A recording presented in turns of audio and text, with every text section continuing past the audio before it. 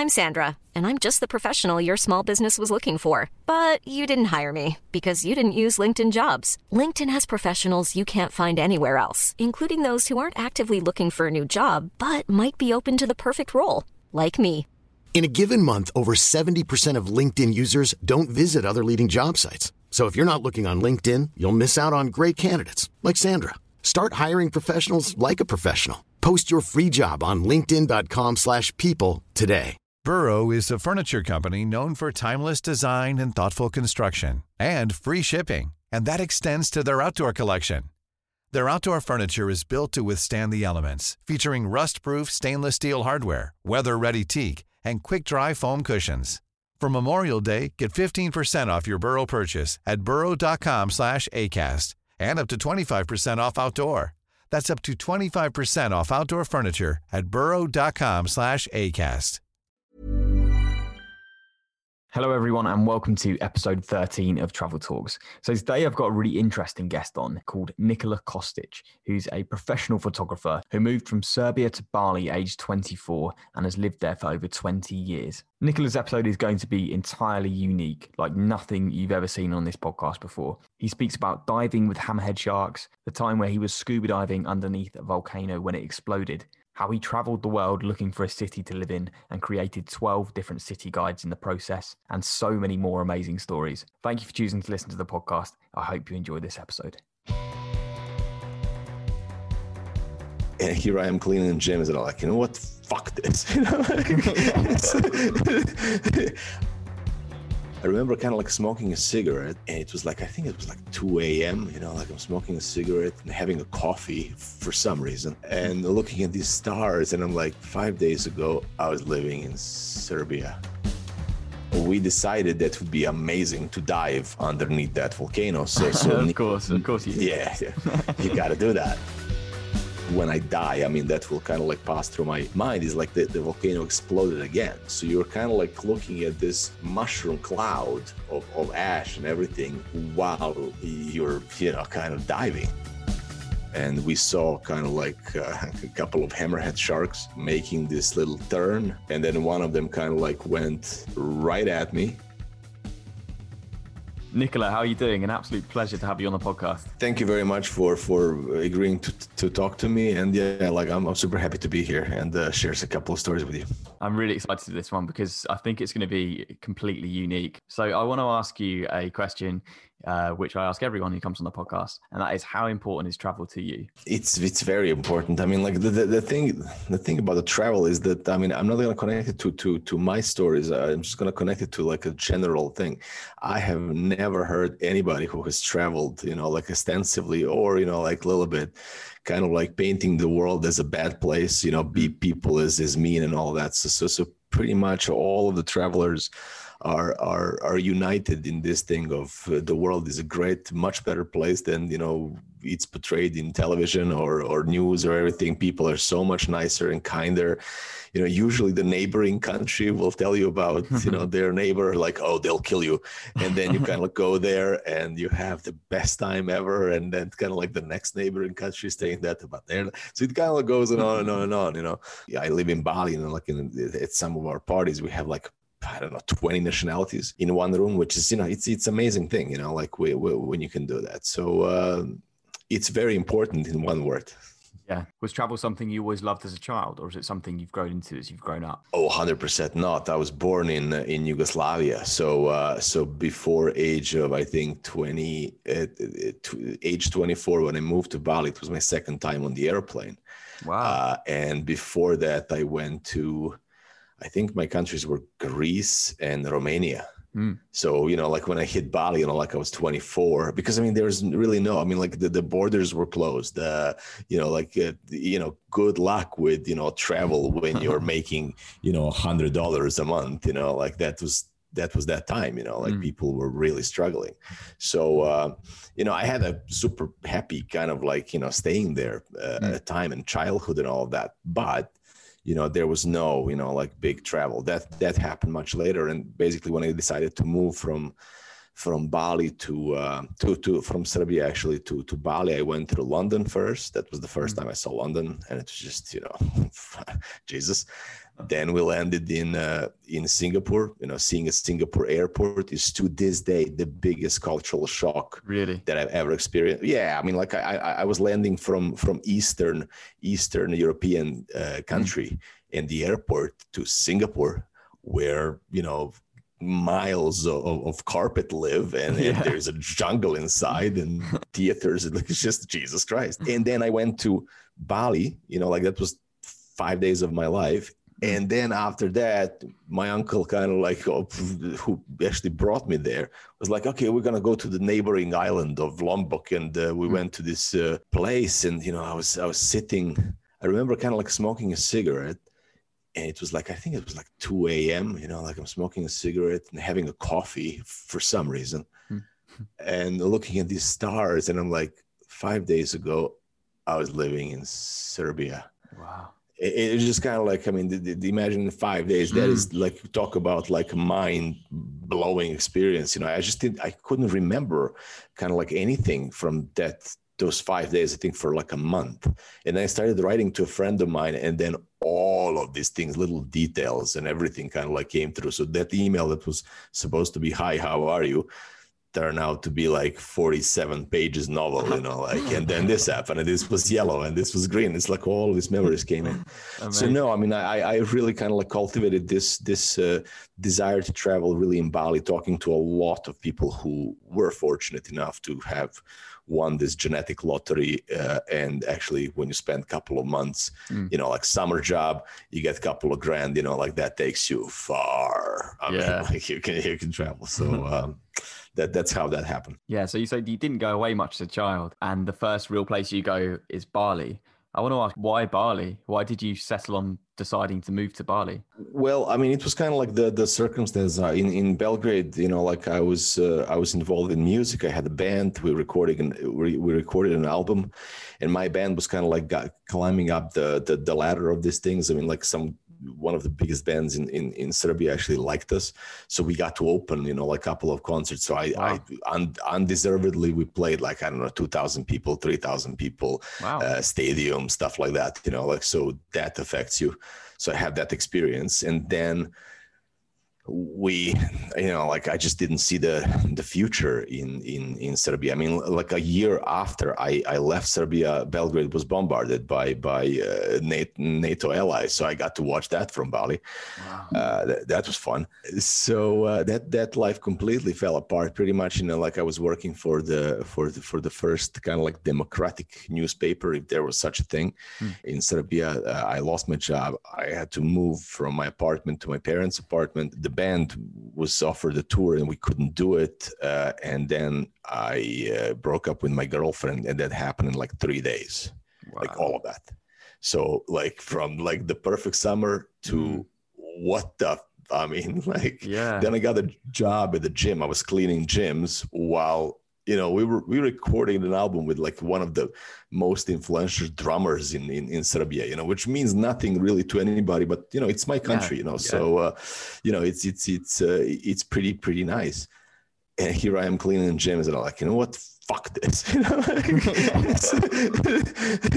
But I was still kind of debating, like, should I go? Should I stay? And then in that kind of debate, like one day I was going, another way I was staying. And then my uncle kind of called from Bali because he was coming to visit us. You know, he was living there for like 10 years. Wow. And in that moment I picked up and I was like, can I come, man? Yeah. 3 days later, I had a ticket. He arrived 2 weeks later. I was in Bali. I mean, it was just really, really quick. You know, like I think that, you know, he was, I don't know, he was really, really gracious to take me, and you know, give me this fighting chance to really change my life. I mean, that really changed my life. I mean, I don't regret that decision. So that's how that happened. I'm sure not. Were you scared though before moving to Bali? Because obviously like you said, it's a massive cultural change and completely different to the life that you'd led up to that point. I did not know much about Bali. I mean, I saw the photographs that my uncle showed me, but I didn't ever showed some interest in like Bali. Bali was just a place. I mean, it could have been Zanzibar. It could have been whatever. I mean, I just knew that I needed to make a move. Yeah, it was too long ago. I mean, it was 20 years ago. So I don't think that I was scared. I think that I was more excited, like, I mean, obviously you have these sad moments and, you're leaving your family and it's not like you can come for a coffee. I mean, it's 12,000 miles away. So, yeah, I mean, I stayed like 2 years because I mean, that next year there was a bombarding and then they closed the borders, all of that. So I had to stay and I didn't see my family for about 2 years. Wow. Yeah. I mean, it was what it was. And here we are, like, I mean, all of that is kind of like, I guess, interesting story now. But while it was happening, there was, good and bad, I guess. But no, I don't think that I was scared. I just kind of knew that I got to go and there's no way back. So, I somehow had to make it work. This sounds like a silly question, but I want to kind of paint a picture of what Serbia was like. And of course, people do know what Bali was like. So what are the main differences between living in Serbia and then living in Bali? Oh, man. I mean, that's just, it's like, it's kind of like a difference between, Earth and Saturn. I mean, kind of nothing is the same. I mean, nothing in the look is the same. Bali is, tropical island. Serbia is 4, seasons. It's just, there is really, I mean, yeah, the Westerners live kind of Western type of life, I guess. Bali now is like it's incredible hub. I mean, probably one of the strongest food places on the planet. The scene is incredible. Clubs, this, that, all of this. So it's just, there is really nothing that connects these two places at all. I mean, I just don't see anything. It's like constant summer. I mean, it's just living by the water kind of like does something to people. Like they get a little bit crazier, a little bit cuckoo. Like island people. Like especially. But you kind of get away from the island from time to time, and then you kind of like balance that, But there's nothing. Asia and Europe are so different. They're just so different. Like even our cities. Like we kind of like pride ourselves with our culture and all that. Well, I mean, look at the future. Look at Tokyo, Kyoto. Like all these. Like Hong Kong. It's just it's future. It's very, very different from Europe. So there's really no, except there's like life struggles, and that's the same. Like that's people accuse people like going on the island, they're kind of like running away from like a normal life, and like just kind of like which is ridiculous. Like running away from realities. Like, well, I mean, your reality is you're in fucking London. My reality, I'm in Bali. So I think I win there. Of course. I mean, like, I'm not saying like obviously London or Paris or whatever city. I mean, they have their advantages that Bali doesn't have. But everybody always goes like, you know what, the culture is amazing and all that. And you're like, how many times have you been to theater the last 3 months? 0. How many galleries have you visited? 1. It's like, what culture you're talking about, man? It's like, it's like, okay, I mean, but there are concerts and this and that. So it's a very different life. I feel that, like for 20 something, it's very, very cool to experience life in the cities, or it was up until 8 months ago. Yeah.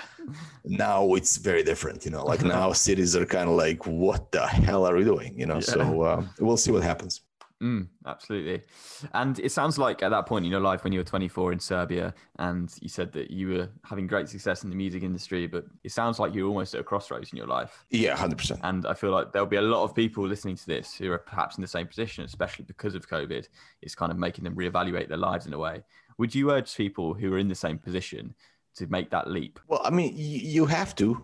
I mean, unless you have somebody. Look, I had many people who helped me. Like, I mean, really, like in my lucky break, that my uncle was here. Like I developed my photography and all that because I had a little bit of time. Like, I mean, I wasn't living any type of luxury. Like at that time, but it's not for everybody. Like, I mean, that leap. Like you a lot of people come back home. I mean, like, it is really personal how that thing kind of evolves. But if you did win that genetic lottery, being born in a first world country, the only thing that is actually stopping you is fear, you know. And like I said, people generally, you know, are saying world is much nicer place than it is, you know, portrayed in media. People are much nicer. Of course, there are horrific stories, you know, like, of course. I mean, I would encourage people to travel at their own pace, because every single story is different, you know. So it's just, but if this is a deep desire and there's no help from, you know, anywhere, I mean, then unfortunately you have to do it, because nobody's going to do it for you, you know. And being born in, I don't know, like I said, even Europe, you know, like all Europe, you have much bigger chance of doing something, you know, like than when you're born in slums of India, or, you know, like in Africa in some, you know, remote tribe, and like there is no water, and it's just, you know, you start your life 50 paces ahead. I mean, 3,000 paces ahead. Yeah. So, you know, sorry, if there is a way to get the money, and the fear is what is stopping you, then kind of like go step by step, you know, like you don't go and, I don't know, hang out with something that is completely, you know, like scares you. But, you know, I think that's a common sense, and everybody should feel that, you know, like you cannot advise anybody to jump anywhere, you know, like they will jump or they won't jump, and then they will have to live with that, you know. So that's how I see it. Absolutely. And Bali's a place which has always intrigued me, and it's somewhere I've not been yet, but next summer myself and my girlfriend are planning to come and visit Bali. And We've heard of Seminyak, we've heard of Ubud, all these amazing places. But from living there for 20 years, do you have any secret gems which you could share with people, which perhaps tourists don't usually go to? Well, I mean, look, all of these things are kind of like beaten tracks in Bali. Bali is so famous, and kind of like it is kind of interesting to see Bali in last couple of months. You know, I mean, like I'm always telling the story, like friends of mine who live 10 minutes away from me, we were having this party before COVID, and they're like, man, I mean, we're so sorry, we're late, you know, like it took them 2 hours to get to us. That's the traffic. Really? That was in Bali. Yeah, man. It is insane. So Bali is, I don't know, you either love it or you don't. I think it's one of those places. It gives you all of the things of the West, you know, great restaurants, great clubs, everything is there. If you're into that, I mean, you'll have a great time, I think. And then you have, you know, like volcano and jungles, and Bali doesn't have really amazing beaches, but depending on where you're coming from, you know, like if you're coming from, you know, Europe and this and that, these beaches are going to be the most amazing thing ever. Yeah.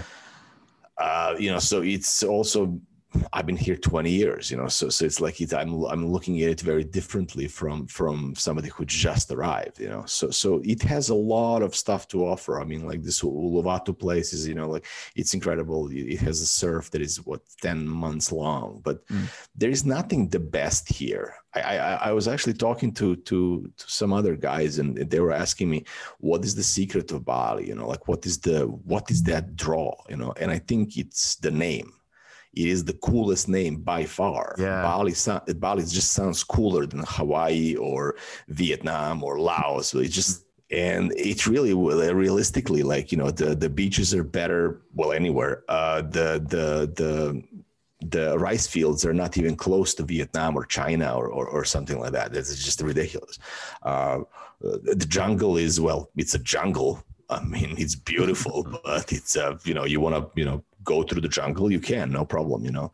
So all of these things are you know, like when you mishmash it together, it kind of, it is what it is. It's cool. It can be really crowded. It can be, you know, the spiritual for some people, you know, like a lot of people go to Ubud and, you know, like lose their freaking mind, you know, like, I mean, yoga people, you know, like all of these things, like kind of like, you know, it's everything is kind of mixed together in this I think beautiful melting pot of people.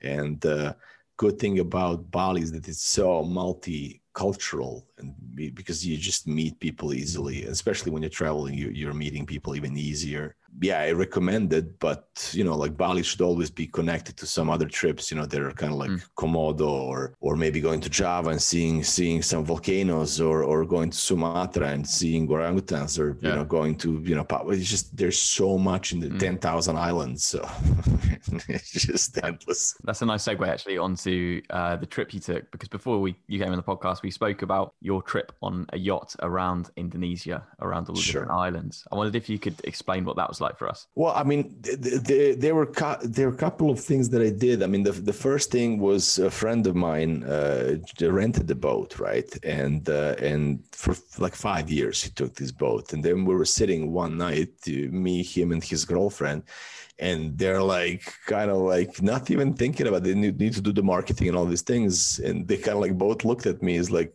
"Huh, you're a photographer. Why didn't you come on a boat? And we'll treat you nice and all that." And I was really, really close to this friend. I don't think that I would, charge him, ever. So I was like, yeah, let's go. So that was the first trip, was 12 days in Komodo. I wasn't a diver then. Day 7, I wanted to throw myself overboard because I was so bored. Because you're just kind of like 12 divers, they're just diving. You're going, there's like the worst times to photograph, just nothing. It's beautiful. But after 7 days on the boat, you go kind of like, I have nothing to do. So then the second trip with him was like, I was then kind of like, you got to dive, So the second trip was, I think 12 days in Alor, and that was incredible, tribes, and then started diving, and that was just, oh my God, man. I mean, like I think on my 7th dive, I kind of like stayed, we went, I don't know, 20 something meters, and I kind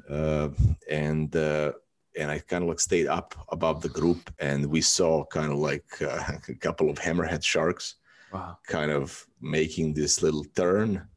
And then one of them kind of like went right at me, like far away, but right at me. I knew she saw me, 100%. Oh. And then she turned, and you're like, whoa, that is a interesting fish. And then I got up, like I got up on the boat, and I was like, all of these divers are there. And I'm like, oh, fuck, I want to dive with great whites. And everybody like, just be quiet, man. Like, no. What great whites, man? Are you out of your mind? So then, I mean, I just got really fascinated with sharks, which are, like it's not easy to see them. I mean, they're like seasonal and all that. So that was amazing. And then, these beautiful drift dives, corals, it was incredible. And then with that boat, I went all the way to West Papua, where we actually visited this little town. And now it's like my brain freeze. But that thing is... island called Rune is next to it. Rune was exchanged in about 1600s for island of New York. That was exchanged because, I mean, then nutmeg was like, more valuable than gold. So we're passing by this island, and on the island, I swear, I mean, there are like 4 huts, 3 boats, and there are like 2 fishermen. And then your kind of mind goes to New York. So that at some point was kind of like a valid exchange, and I think that this island is way better off now than New York is. But I mean, it kind of like shows you the progress of the world, really. And then the most interesting, I think, experience was I met my wife through basically photographs. She built a boutique hotel here, some restaurants, and then on the way she built this beautiful boat called Alexa. And it is super luxurious boat. It's like 30 meters, 1 cabin, so only 2 guests. It's just private chefs and all that stuff. There's kind of like this guy was asking for itinerary for this place Alor, and they didn't have it. So that trip was 2 weeks, and we were literally exploring. Everybody on the boat saw things for the first time. Like every single place, everybody saw it for the first time. The good thing about it that the private chef and the dive master are like brothers now. These are really, really close friends now. And that was the beginning of our friendship, really. So it was like, like every we were just hanging out together. I mean, it's just kind of like everybody are so excited and everybody are like each other. It was amazing. Incredible. The most amazing trip was that trip, those 12 hours when we went to see the active volcano called Comba. It's 50 nautical miles from the north of Flores. And basically it explodes every 20 minutes. I mean, you have a little eruption every 20 minutes. It erupts. Wow. So essentially, when you're approaching this volcano, I mean, you're kind of like coming closer and closer and closer. And then we kind of like park really close. I mean, we were like maybe 200-300 meters from that boat. So I have like a boat. I mean, I went on the dinghy and I have a boat, and behind it there's an eruption. I mean, like, have that photograph. Wow. So then we decided that would be amazing to dive underneath that volcano. So of course you did. Yeah, you got to do that. So the dive master Nico and me, we went down, and it was a pretty interesting dive. I mean, nothing spectacular in the way of what you see, but like you're under a volcano, so like doesn't matter. But what happened on, like, when we were decompressing was kind of like, I think that one of the scenes that when I die, I mean, that will kind of like pass through my mind, is like the volcano exploded again. So you're kind of like looking at this mushroom cloud of ash and everything while you're kind of diving. Wow. So that was and that's not even half of the day. Then we had I believe it was goulash, because our chef, Peter, was Hungarian, and we were like, okay, let's just do something like that is, like completely surprising. Yeah. so we had like goulash on the boat, and then around, I don't know, 6-7, we decided to go and have a couple of bottles on the dinghy, kind of come even closer to this volcano. And then my wife decided that she wants to go out and hug the volcano, which was a great idea after a bottle of wine.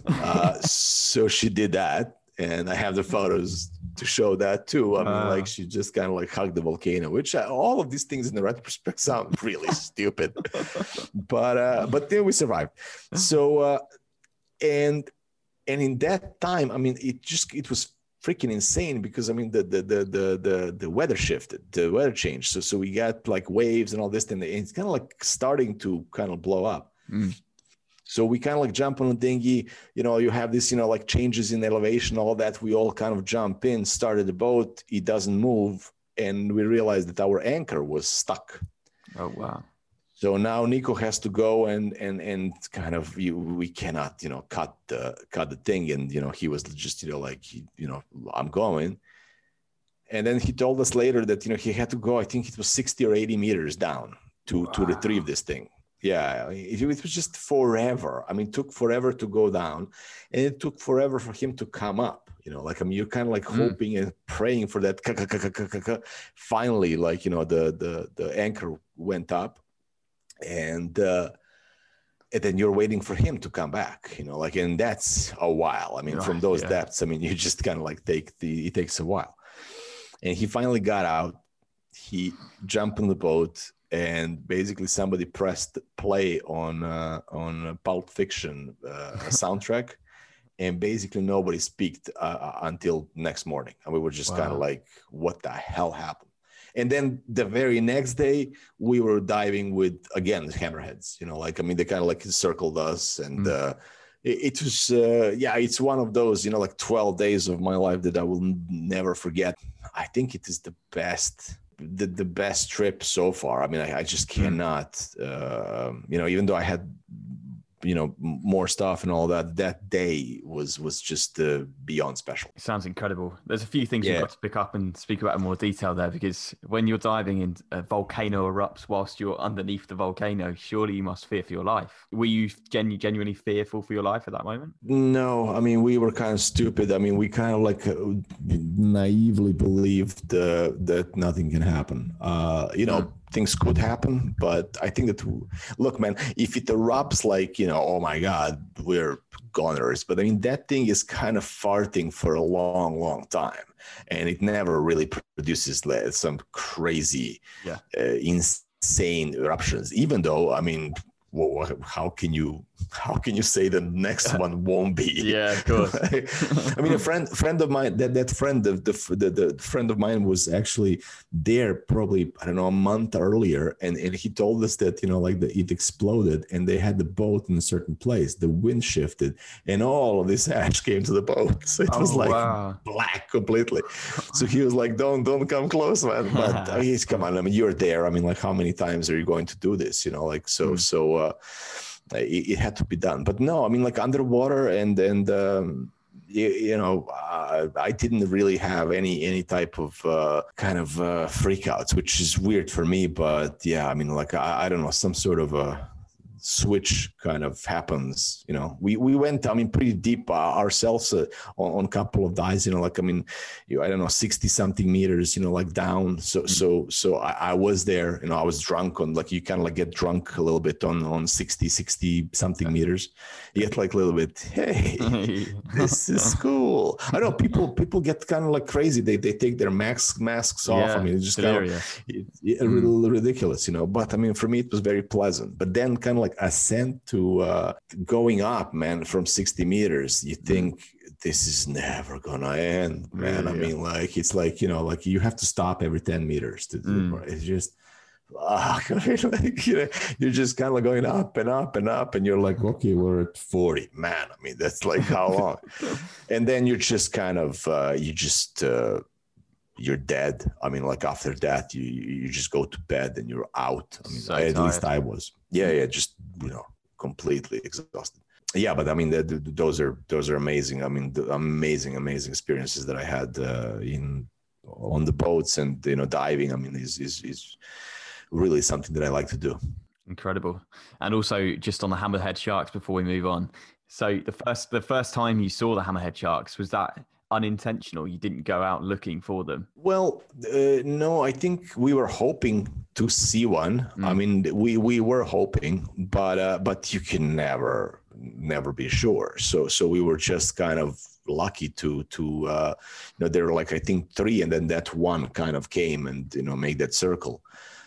So it is, like, known place for those, but you have months here in I think it's Western Papua where they're kind of migrating. So you have like 200 of them above you at some points, So, but yeah, I mean, like, they're incredible. I mean, like, I had an incredible story of not a hammerhead, but some sort of a reef shark. It was sleeping, like, it was sleeping in the cave, and I just passed her. And then the friend of mine just kind of tapped me on the shoulder. I turned around and he's like, check it out. And he's like, I'm going to kind of hold it. And I was like, don't hold it, man. What the? He's like, yeah, I'm going to hold it. And we were like reading that, like, this, if you do this to a shark, it goes to some sleep, whatever. Yeah. But it did not happen that way. He tried to get it. She freaked out and just kind of like bashed everything, like, hit me like on the way out. I mean, she's just trying to, like, what the fuck? And that was kind of, that was interesting. But I mean, all of these stories are really, really dumb. I mean, like, they're kind of like really kind of dumb, but I mean, hopefully you live a couple of times, but as we know, it's just once. So you better have some of these experiences, How would you like to look 5 years younger? In a clinical study, people that had volume added with Juvederm Voluma XC in the cheeks perceived themselves as looking 5 years younger at 6 months after treatment. Look younger, feel like you. Add volume for lift and contour in the cheeks with Juvederm Voluma XC. Reverse signs of aging by adding volume to smooth laugh lines with Juvederm Volure XC. For important safety information and to find a licensed specialist, visit Juvederm.com. That's JUVEDERM.com. Not for people with severe allergic reactions, allergies to lidocaine, or the proteins used in Juvederm. Common side effects include injection site redness, swelling, pain, tenderness, firmness, lumps, bumps, bruising, discoloration, or itching. There's a risk of unintentional injection into a blood vessel, which can cause vision abnormalities, blindness, stroke, temporary scabs, or scarring. Talk to a licensed specialist to find out if it's right for you. I'm Sandra, and I'm just the professional your small business was looking for. But you didn't hire me because you didn't use LinkedIn Jobs. LinkedIn has professionals you can't find anywhere else, including those who aren't actively looking for a new job, but might be open to the perfect role, like me. In a given month, over 70% of LinkedIn users don't visit other leading job sites. So if you're not looking on LinkedIn, you'll miss out on great candidates like Sandra. Start hiring professionals like a professional. Post your free job on linkedin.com/people today. Burrow is a furniture company known for timeless design and thoughtful construction and free shipping, and that extends to their outdoor collection. Their outdoor furniture is built to withstand the elements, featuring rust-proof stainless steel hardware, weather-ready teak, and quick-dry foam cushions. For Memorial Day, get 15% off your Burrow purchase at burrow.com/ACAST and up to 25% off outdoor. That's up to 25% off outdoor furniture at burrow.com/ACAST. Millions of people have lost weight with personalized plans from Noom, like Evan, who can't stand salads and still lost 50 pounds. Salads generally for most people are the easy button, right? For me, that wasn't an option. I never really was a salad guy. That's just not who I am. But Noom worked for me. Get your personalized plan today at Noom.com. Real Noom user compensated to provide their story.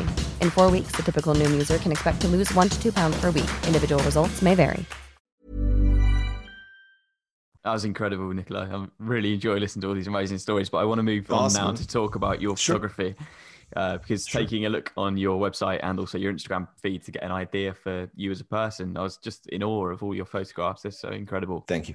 So I wanted to ask you, when did you learn photography and how old were you? Oh, I was 24, 25. When I moved to Bali, I did not take any photographs. I think that I took like maybe 3 photos in total before, no interest in photography whatsoever. And then I literally started, my uncle had a business here, like a jewelry business, and he bought a camera and he kind of like gave me the camera and bag of jewelry, and he was like, see what you can do, I mean, earn your keep.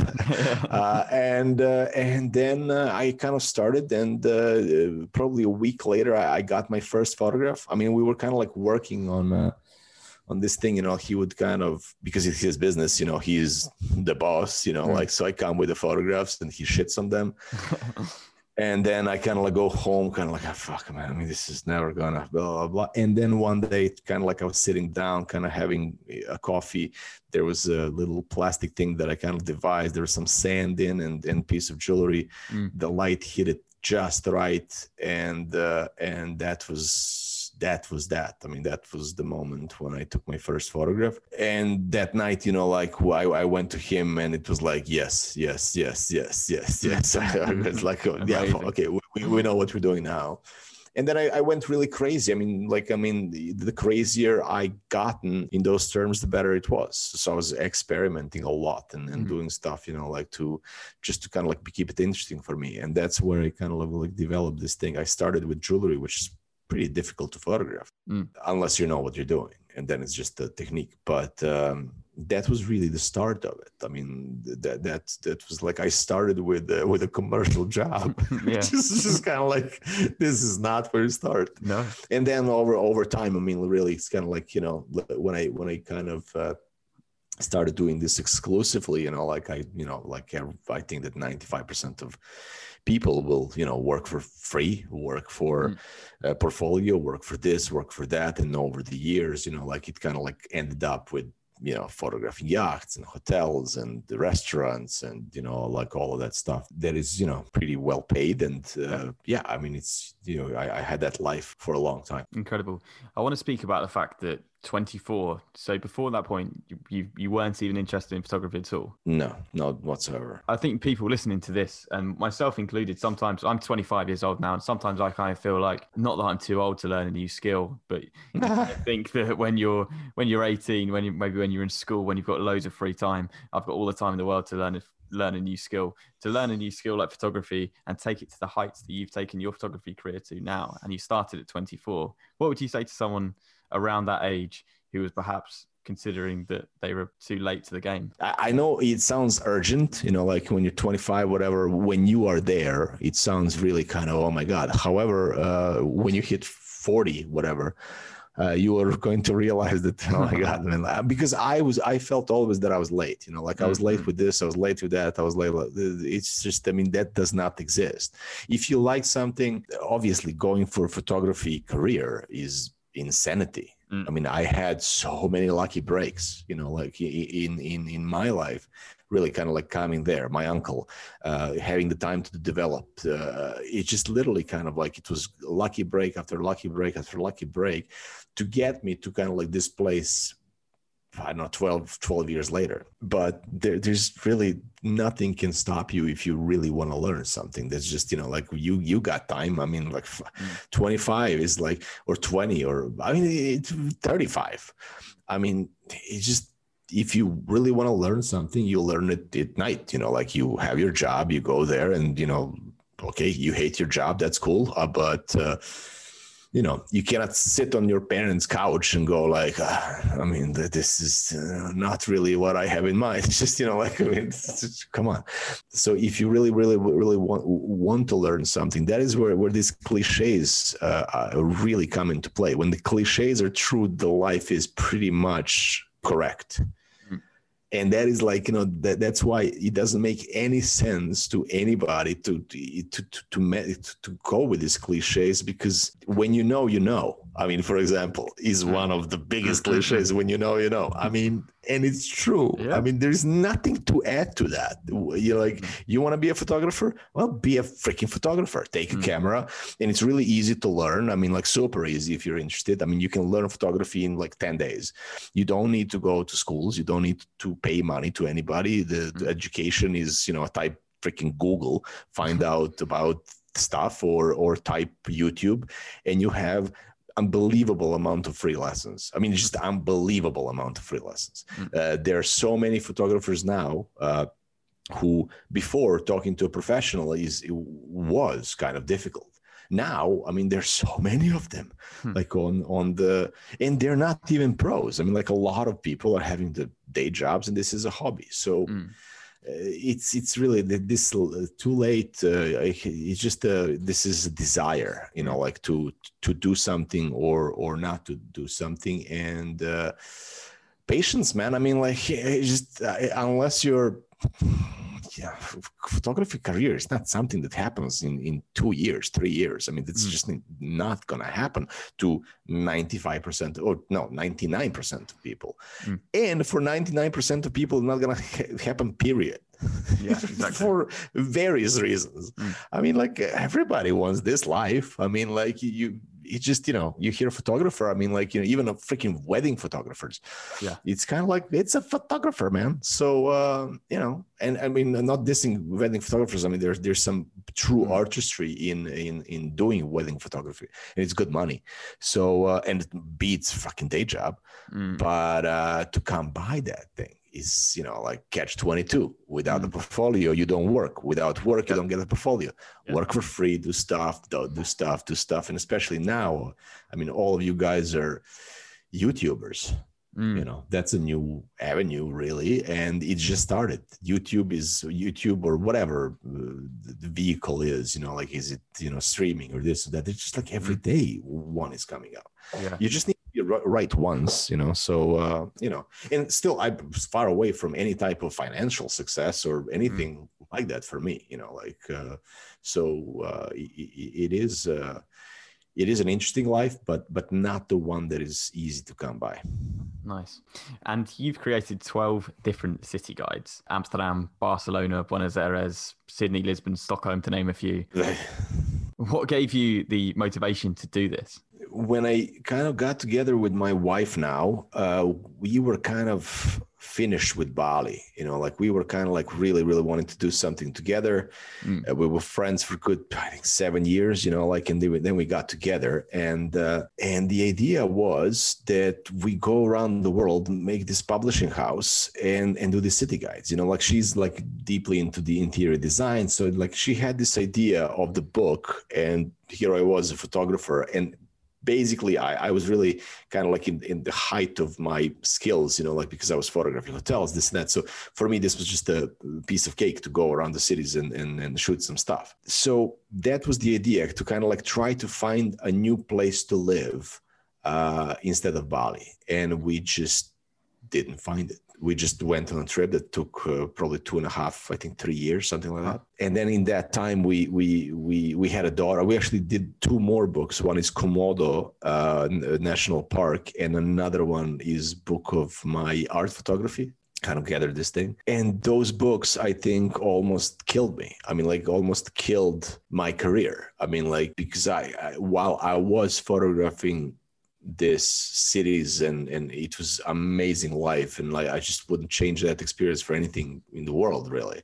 My photography went to kind of, I wasn't inspired by the end of it. I was photographing fucking, the restaurant, this, that, blah, blah, blah. So it wasn't really, I didn't have that balance, So I found out a lot of stuff, like a lot what I want, what I don't want, like stuff like that. So, I'm kind of like looking now to go back to this, like my first love, and that is, the cultures and people, and as far as from the city as possible. So that is why we started these books. Brilliant. So you chose these 12 different cities to live in, and you said that you were trying to essentially find a place to live. What drew you to the 12 places that you eventually chose? Oh, it was just coincidence. I mean, like we did Vietnam because I was waiting for Australian visa. So, and we were just itching to go. So we got Vietnamese visas. So we went and did Ho Chi Minh and visited, a couple of places in Vietnam. Then we got Australian visas, and we jumped from Vietnam to this. Then we went to Argentina because of the meat that we wanted to try, and Buenos Aires did not impress me at all. And really? Their meat is absolute shit. I mean, there's no good meat at least I couldn't find. I was in some sort of a parallel universe of I don't know, meat. However, I was speaking to locals, and they were sending me to certain restaurants that were amazing, and it was just, I mean, just ridiculous, man. I mean, like, because we just went to Australia. So, I mean, meat, we went kind of there for the meat, and we were thinking maybe we will live in South America. I don't know. Then we didn't like it at all. And then look, if somebody gave me $1 million chronologically to remember all these things, I wouldn't be able to tell you where we were. It was kind of like jumping around. Amsterdam was, of course, we got to do it. Rome, you got to do. Stockholm, my stepson was there. So we kind of like went and did quick Stockholm book. I mean, we were in Moscow planning to go to Tokyo and Kyoto to do these 2 books. And then we found out that my wife is pregnant. So Tokyo and Kyoto became Barcelona. Then we decided to live in Barcelona. Wow. And then we kind of were like, okay, I mean, we have like 3 more weeks, like she can travel, and then we cannot. Let's do a Lisbon book. So she's pregnant, bobbing around, around Lisbon. 3 days in Lisbon, we decided to live there. So it was just a mixture of chance and a couple of cities that were really kind of like the wish list. Sydney was there 100%, and it did not disappoint. Hong Kong was amazing. I mean, that city is incredible. Just, one of my favorites. European cities, I mean, for me, like, I don't know, like Amsterdam is definitely my favorite city. Really? Yeah. By far. Yeah, 100%. I mean, there's nothing even close, I think, in Europe to it. Portugal is a fantastic country, like, I mean, that it's just being this kind of discovered, so it's like, it's a lot of chance, really, a lot of chance, and a couple of cities that we kind of chosen to do. Great.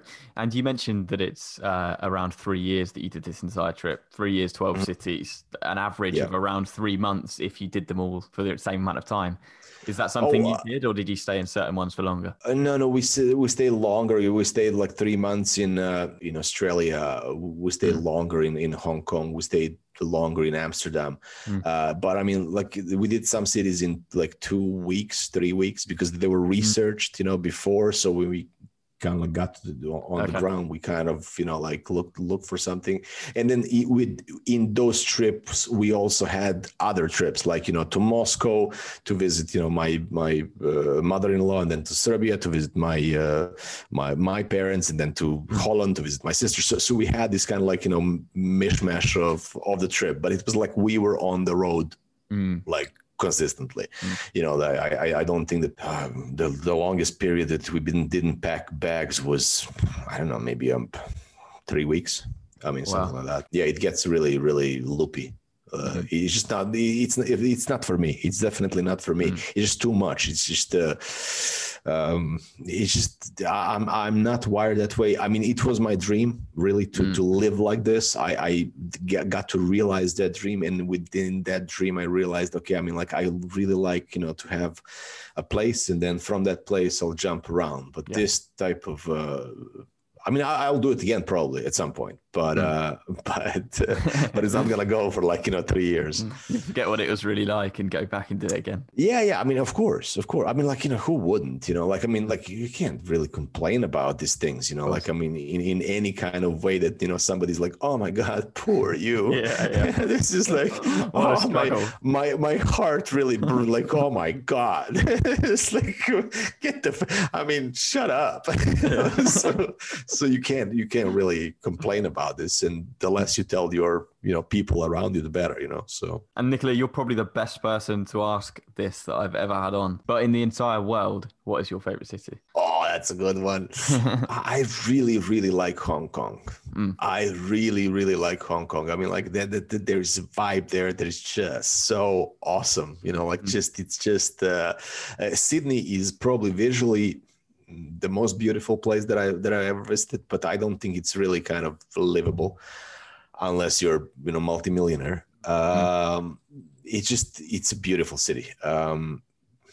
Rome is something that everybody should see. I mean, this is a spectacular thing where your brain just kind of like gets rewired. Like you're seeing these buildings and all these things. It's just so like the history of it is just incredible.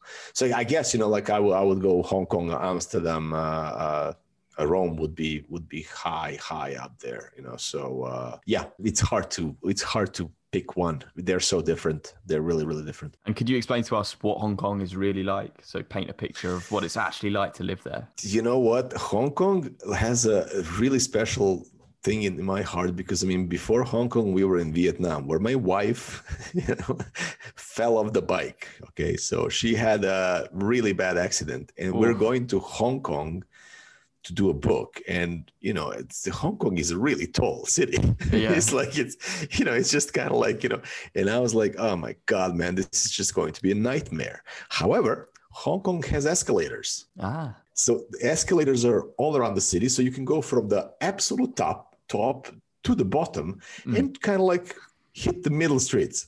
So when I saw that, I was like, I'm in love with the city, because I didn't know that. I just didn't know this. So and she was like, like she was in Hong Kong. I don't know why nobody mentioned this. And yeah, that really saved our ass. And then Hong Kong has this atmosphere of you have Asia, you have Europe, you have this, you have the really weirdly tall buildings. And when you're looking at it from certain perspectives, I mean, this is an island. I mean, it once it was a bare island, and now you have these skyscrapers that are going, I don't know, I mean, they're really tall. Yeah. So there is that, I don't know, some sort of an urban vibe that I really kind of respond to, like, and then you get kind of like these little, like gems of restaurants that are super cheap, and then like, the places that are super high end, like, and all that stuff. So you get to breathe this almost a machine of some sort of entity that is just, it cannot be really described, like, I mean, I think that every big city has that. But because of this massive buildings. Usually the cities have kind of like some sort of a area that has tall buildings. This is all tall. I mean, like you're just kind of like a little ant, you know, like, and we were kind of like lucky to stay kind of like on top. So when you get this kind of like, you know, you are on the 70th floor and underneath you are two buildings that are 50 floors each. So you're kind of like, what the hell, man? I mean, you're kind of like in clouds, you know? So it is a super interesting city. I really, really love that experience. So yeah, I mean, I think that kind of like it's also very gritty, you know, like it's not like it seems like you know, the city without really rules, let's say, even though I mean there's very strict rules obviously, but it seems like you know, like bandit town, which I kind of like love. So you've seen so many different places around the entire world. Do you have a favorite country that you've ever been to? Well, I think that I think Burma and Nepal are probably my favorites. You know, like, I mean, it's kind of like this. I can't pick, but so far the places that I visited, those two are high above everything else. I mean, like, it was kind of like, you know, connected to good photography, experiences, exactly what I wanted. You know, everything kind of like, you know what, there are these trips that when everything kind of goes right. And for me, that trip especially was Burma. At certain times, you know, like in Nepal, I was like, you know, I actually have a folder, "You fucking mountain, I hate you," because I mean, like, I kind of like went and hiked and this blah blah blah, and halfway there, the clouds just moved in. So once I arrived at this thing, there's just clouds. So I'm like, I mean, like, this is just, you know, no. Just like, so there was some minor frustration in Nepal, but it was also kind of like, you know, after, you know, Shivaratri and all that. So those two are kind of like high above everything else that I've seen. Vietnam was exceptionally cool. I mean, that place is really, really cool. I'm looking forward to speaking about Burma because it's a place that I've, in the last few years, been really intrigued by, but also found that it's been not included on many backpacking trips around Southeast Asia. Now that it's easier to go to Burma, would you urge people when they're making that itinerary for perhaps like a 6-month trip to make sure they visit Burma? Okay, I mean, I'm going to go on a limb here and, you know, like, just, you can quote me. If you don't go to Burma, you're stupid. I mean, like, you know, that's how strongly I feel about this country. I mean, if you are backpacking in Vietnam, Laos, I don't know, Thailand are on your list, these are touristic places. I mean, especially Thailand, you know, that's just kind of like, you went to Thailand. Oh my God, what an adventure. It is amazing. I mean, Thailand is an amazing place. I mean, like, it's just incredible. However, if you want a little bit of that feeling of, I don't know, like, it's all beaten tracks, really. I mean, it's all beaten tracks, but this has a certain charm, certain type of, I don't know, like, ease to it. It's a super easy trip. The transportation is easy.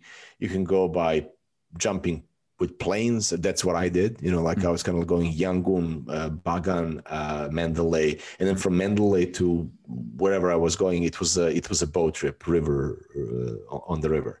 I took a boat. I forgot now where I was. I think that, no, I was in Bagan going to Mandalay. That's right. Okay. I was in Bagan going to Mandalay, and that was kind of like a 9-hour trip on the river. It was amazing. Wow.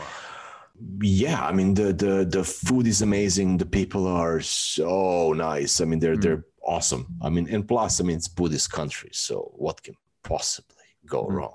I mean, really. And I remember kind of like reading the things before going to Burma. It's like a political, and then you kind of read this thing that, you know, well, they will not let you in the country if you look like, you know, like a photojournalist. And I'm like, well, I mean, I can probably take this lens out, but I still look like a photojournalist with 2 cameras and 3 other lenses. It was amazing. It was just simply amazing. And obviously, for every 3,000 amazing stories, there's a horror story, but I don't see that happening in Burma. So I would really urge people to go there. Incredible. Do you have any stories from your time in Burma which you could pick out for us that make it so particularly special? Well, I mean, there's one that is kind of, interesting. I was in Bagan, right? And that's the place of these temples that are 3,000-4,000 years old. So the first day I took some guide, like to kind of like just walk around with him. And he took me, of course, because I mean, I never have guides. Like that was the first time ever that I took a guide for anything really. And, like never again. So he takes me to this, like temple that is just, man, I mean, there are like 40,000 photographers, everybody, it's just, it was just not a thing. I mean, it's cool, but no. And then I go the next day, and then I kind of broke the rules a little bit, which is stupid, like, I mean, it says do not enter. But I did, and I mean, you never know with these temples, they're really old. So you step and you just, it can go really horribly wrong, but it didn't. And I was alone on this temple photographing the sunset. And then I realized it's a solar eclipse. So I had a solar eclipse, and then kind of went back kind of like through this little street, like where with the street vendors and all that to have some food and all that. And then I was like, man, I need cigarettes. And I walk into this little shop, and there's like a bunch of there's like a lot of people watching television. And I realized that they're actually watching the live broadcast of a solar eclipse that is just happening outside. I mean, like right there. So they're like all kind of like, and that was hilarious. That was really, really hilarious. I mean, like the things that happen, like for example, on the Eubank Bridge, which is one of the I think that it is the longest wooden structure on the planet, I think, but I'm not really sure about this. So don't. Quote me on this one. However, I mean that is magic. Like you go to this, like bridge, you hire a guy on the boat, you just go out on the boat, and then the whole life kind of happens right in front of you. People are walking this bridge every day back and forth, but you're there for the first time. There's something about this thing where you see something for the first time. It's just really those are the reasons probably why we travel, why we can, it brings so much joy, and these moments are gone. I mean, like if you're feeling like crap, this is not going to help you. I mean, like it just, it makes things actually worse. The memories, good memories are the worst thing that you can do for yourself. Really. It's like, oh my God, like I'm hungry now, but that Burma trip, no, it's just not going to help you.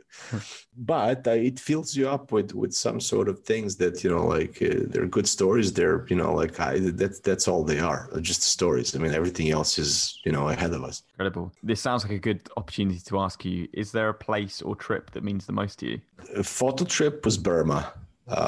That I think is above everything else. I think that was that trip was just special. Like with the amount of photos that I got and with the experience that I had. Like with it was just I think that Burma is the most special. I mean, look, I mean the best trip was definitely that boat trip. Yes. Like that was just that it just cannot be replicated. But this was like, it's not really a photo trip. I mean, like when it comes to photography, it's Burma. When it comes to the overall kind of thing, I mean, nothing beats that 2 weeks on that boat. I mean, just nothing is even close. So is there a place that you could always go back to? Yeah, I think Nepal would be the place. I mean, it's just, like there's something about that mountain. It's just kind of like when you're surrounded with something that is that tall, it's a constant reminder of how small you are. It's like it's just you can't the Nepalese are the best people. They're looking at this thing. No, it's like I heard that they are not actually naming a top that is below 5,000 meters, and I don't know if this is true or not.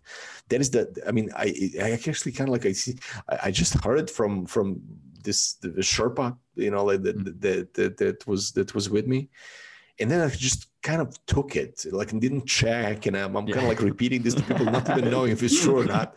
But it sounded really cool. Yeah, it sounded really cool. Cause like, it's like 4,300. It's kind of like beats the biggest European thing by 400 meters. Nah, we're not going to name it like that.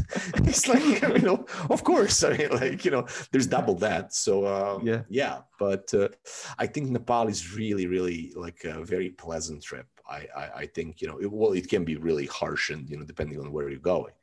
But I would really like to go to Mustang in Nepal. That is one trip that I would really, really, really, really like to take. That's being kind of planned. Incredible. And Nicola, you spoke about the food in Argentina not perhaps being up to your standards, but you must have experienced some incredible food from Western culture to, like we said, Latin American culture, even Southeast Asian. From the entire world that you've experienced, what has been the best country for food? Well, I mean, for me, it was by far Australia. Anywhere in Australia, they have the best produce. It was just kind of like everywhere we go, the best restaurant is in our house. My wife cooks. I was a food photographer, and we are like, super easygoing. I mean, we're not looking for fufu stuff, even though, they're fufu stuff, from time to time, but I mean, really kind of like this comfort stuff and all that. So Australia for me was the best. But like when people are talking about, my country has the best barbecue, no, it doesn't. I mean, I'm curious about Texas. That could be the place that could rival Australia, but I never got to Texas. I did try Australia barbecue, by far the best. Nothing is even close. When it comes to this type of, ability, Bali is surprisingly high up on that list. I mean, like the food scene in Bali is really strong. I mean, because of this multicultural situation that we have going on, like there's so many people coming from their countries, opening their native restaurants and cooking the version of the food that they have in their own countries. Bali is really high up, really, really quality. I mean, it's amazing, man. Hong Kong, incredible. I mean, incredible. Vietnam is off the charts with their little restaurants where you kind of like drink beer with ice, which they kind of like, put in, and then kind of like the guy comes in and just takes the ice out, and you're like, if you don't know, it's really kind of like, what just happened here, man? Like, why did they? So I tend to gravitate toward Asian food. Officially, my favorite food, I guess, is Japanese, sushi. Unofficially, it's a freaking burger. That's it. I mean, like, like I think that for everybody, it's like, everybody's trying to, I like Thai and all that. No, you don't. You like burger, man. Like, come on, just admit it. But I do gravitate towards Asian, like Thai food and Japanese and Chinese and Vietnamese. It's just, it's endless, man. I mean, these guys know how to cook. So there's not one place. I mean, just, there's so many. So we've been really positive on the podcast so far and picked out some amazing places. But I want to kind of take it to the other side now and ask you about the bad experiences that you've had, because traveling isn't always amazing, like you've said so far. Is there a place that you've been that you would never go back to? Athens, 100%. Athens, 100%. I lived in Athens for almost 2 years. We were building a boat. I think it's connected to these motherfuckers who are horrible. Most, like, there's one person that I owe everything to, and that is the woman who took care of our daughter when we were kind of like going up and down, and I would do anything for her. Everybody else can eat shit. Like, I just, it was not good. We built the boat. It's finished, and we're moving from Greece to Maldives, and that's it, man. I mean, like, it's no more Greece ever. I mean, and it's a beautiful country. I've been to Athens, and I know, but I mean, this is personal. This is not objective. This is not. I mean, it's amazing country. Athens, I mean, I had like amazing time with my wife prior to this. I was looking forward to live there. Athens is a shithole. There's no two ways about it. It's a shithole. It's good for like one day, and then you're done. But then you have the islands and this and that. I hate Mykonos. I hate that place. That is just this hatred toward this little bullshit. I mean, fuck that place. However, really beautiful, like super beautiful. But the problem was that I was in Mykonos, kind of like strolling the streets alone and, you know, kind of like going around. And then the freaking, what is it? The cruise ship came. And all of a sudden from this thing, it became 10,000 people. Right. Like you just kind of like, and I'm like, I say, Asia, please take me. Yeah. But that's one place that I will definitely not go back to. I think Greece, period. I mean, but you can never say, you know, that you will not go. It's just kind of like, you know, almost funny. Yeah. But yeah, I hate that place. And imagine that we're in a COVID-free world.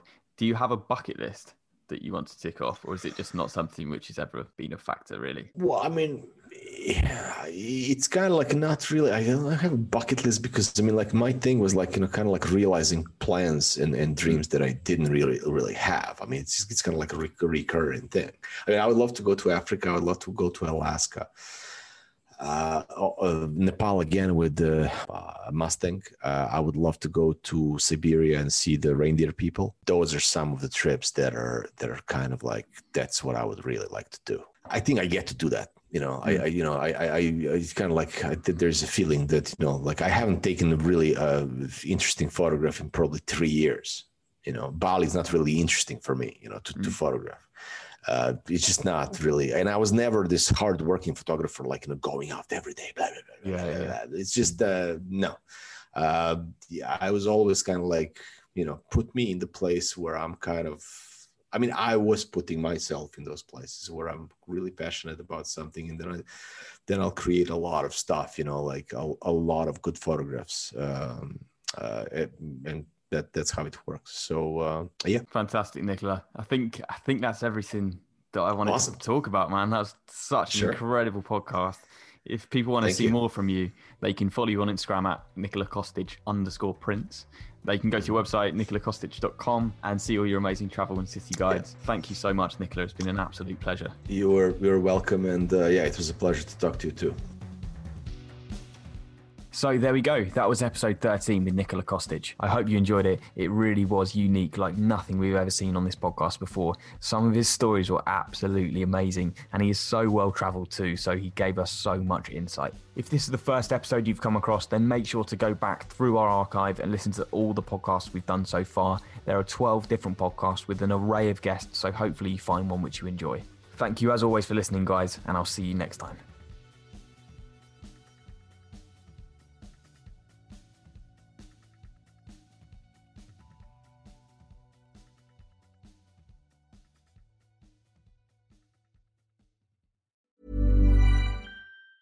Mom deserves the best, and there's no better place to shop for Mother's Day than Whole Foods Market. They're your destination for unbeatable savings, from premium gifts to show-stopping flowers and irresistible desserts. Start by saving 33% with Prime on all body care and candles. Then get a 15-stem bunch of tulips for just $9.99 each with Prime. Round out Mom's menu with festive rosé, irresistible berry chantilly cake, and more special treats. Come celebrate Mother's Day at Whole Foods Market. Planning for your next trip?